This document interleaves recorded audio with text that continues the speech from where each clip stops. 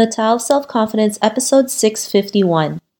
Welcome to the Tao of Self-Confidence, where I share stories of amazing women who have discovered their inner journey to self-confidence.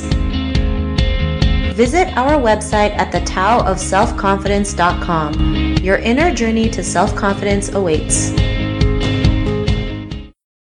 Well, hello friend. Welcome to the Tao of Self-Confidence, where I share stories of amazing women who have discovered their inner journey to self-confidence. I'm your host today, Sheena Yap Chan, and today I have a phenomenal lady on the show today. She is an entrepreneur, an international trainer, and a TEDx speaker, and I'm really excited to have her on and share her story with us today on self-confidence. So without further ado, I'm going to introduce you to Christine Chen. Christine, how are you today? Maybe you can fill in a little bit more about yourself to the listeners. Awesome. Hi, Sheena. Hi, everyone. So my name is Christine, and I'm an entrepreneur, trainer, and speaker. And for me, my whole thing and my whole mission is about supporting entrepreneurs in achieving their goals using tools in psychology. So I've been a speaker and trainer for technology communities such as Women Tech Makers and Google Developers Group. So it's all about raising confidence. It's all about finding what makes their business work. Awesome. Well, thanks for sharing that. And what's your cultural background? Okay, so are you ready for this? So it's pretty long. That's actually what my TEDx talk is about. So I identify myself as a third culture kid. So I'm a global citizen. I have lived in different parts of places. Actually, just 2 places home, but I lived in 5 different places. So the Philippines, Taiwan, China, France, and the US. And the culture that I really identified with was Taiwan and the Philippines. And right now, I'm building a new identity here in the US. So as for cultural background, my main ethnicity is Taiwanese. Awesome. Well, thanks for sharing that. And Christine, what's your favorite self-confidence quote? Yes. So I am a Stoic at heart. I love Stoic philosophy, and my favorite quote is by Marcus Aurelius. And the quote says, "You have power over your mind, not outside events. Realize this and you will find strength." Thanks for that great quote. And in your own words, how do you define self-confidence? Right. So self-confidence is the ability to detach from things you can't control. So it stems from the courage to be yourself. Thanks for sharing that great definition. I know sometimes it's not always easy to be yourself. Sometimes we're so afraid to show who we truly are, but that's what makes us different and, unique from everyone else. So I really love that definition that you mentioned. And Christine, what was your life like before your discovery of self-confidence? Right. So in terms of career, I've always been an independent woman, so I'm sure a lot of your listeners can relate to this. So we're confident, right, in work, in career, in school, and that was me, my identity. I've always been a school nerd, right, and I also do well in business. So career-wise, it's okay, but I was not confident in a very, very big part of my life, which is in relationships. I was always so worried about what others would think about me. I was overly attached of being liked by people. So coming from an Asian background, right, collectivist society, it's all about harmony. It's all about blending in. So I was afraid of being me because I was afraid I'll get rejected by people. So if we were to look at the animal kingdom, I'm definitely a chameleon. I tried to blend in. And for me, that's not self-confident at all. Prior to discovering my self-confidence, like inner and outer confidence, I wasn't really confident when it comes to being me in front of other people. Thanks for sharing that. And I think that's something we all go through, especially, having an Asian upbringing, right? We're always so afraid of what other people might think of us. And if we, have to be polite and, be a certain way so that people can like us, but we have to realize we have to work on ourselves first. And when we can work on ourselves, then the right people will come to us. So, I think that's something we can all relate to. And what was that point in your life when you realized, you were more than enough to go out there and be who you are today, be yourself, have that confidence to, have the career that you have today? What was that aha moment?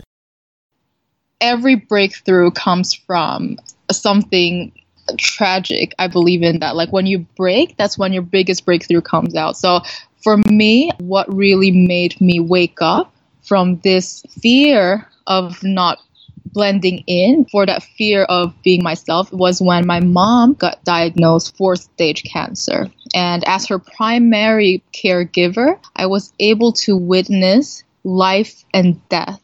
So as a millennial, we don't really think about life and death. Something very scary. So facing death, facing the possibility of dying, I know this may sound a bit over, but it's really what woke me up. I realized that life is too short to waste time on things that we can't control. Because at the end of the day, we live for us. And if we don't live out our full potential, we are going to look back after 50, 60 years and be filled with regret. So that was my aha moment when I was taking care of my mom and witnessing people who are at the end of their lives.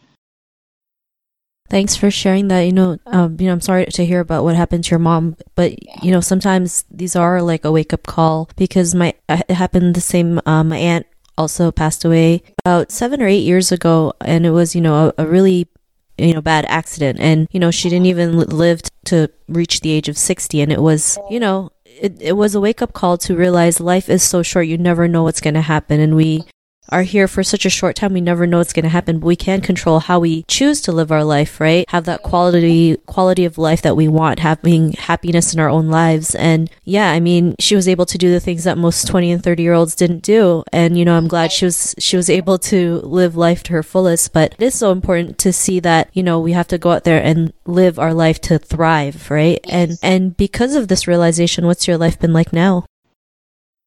So after living with my mom and going to the hospital and everything like that, I woke up. So during that time, I was running my family business. So again, if you're part of the Asian culture, you might have the experience of your parents telling you to take over a family business or a family endeavor. So during that time, I was doing that. I was doing a tourism business, right? And after that, I was like, no more. It's time to step into my power. Life is just too short. So I quit everything I was doing in Asia and flew here, applied for a master's in psychology. And yeah, that's the path that I'm taking right now. And I'm really, really happy that I took that step. And without that experience of being in the hospital and being challenged that way by the truth that we are all going to die and that life can potentially end, I wouldn't have the courage to fly here. So that was life after discovery.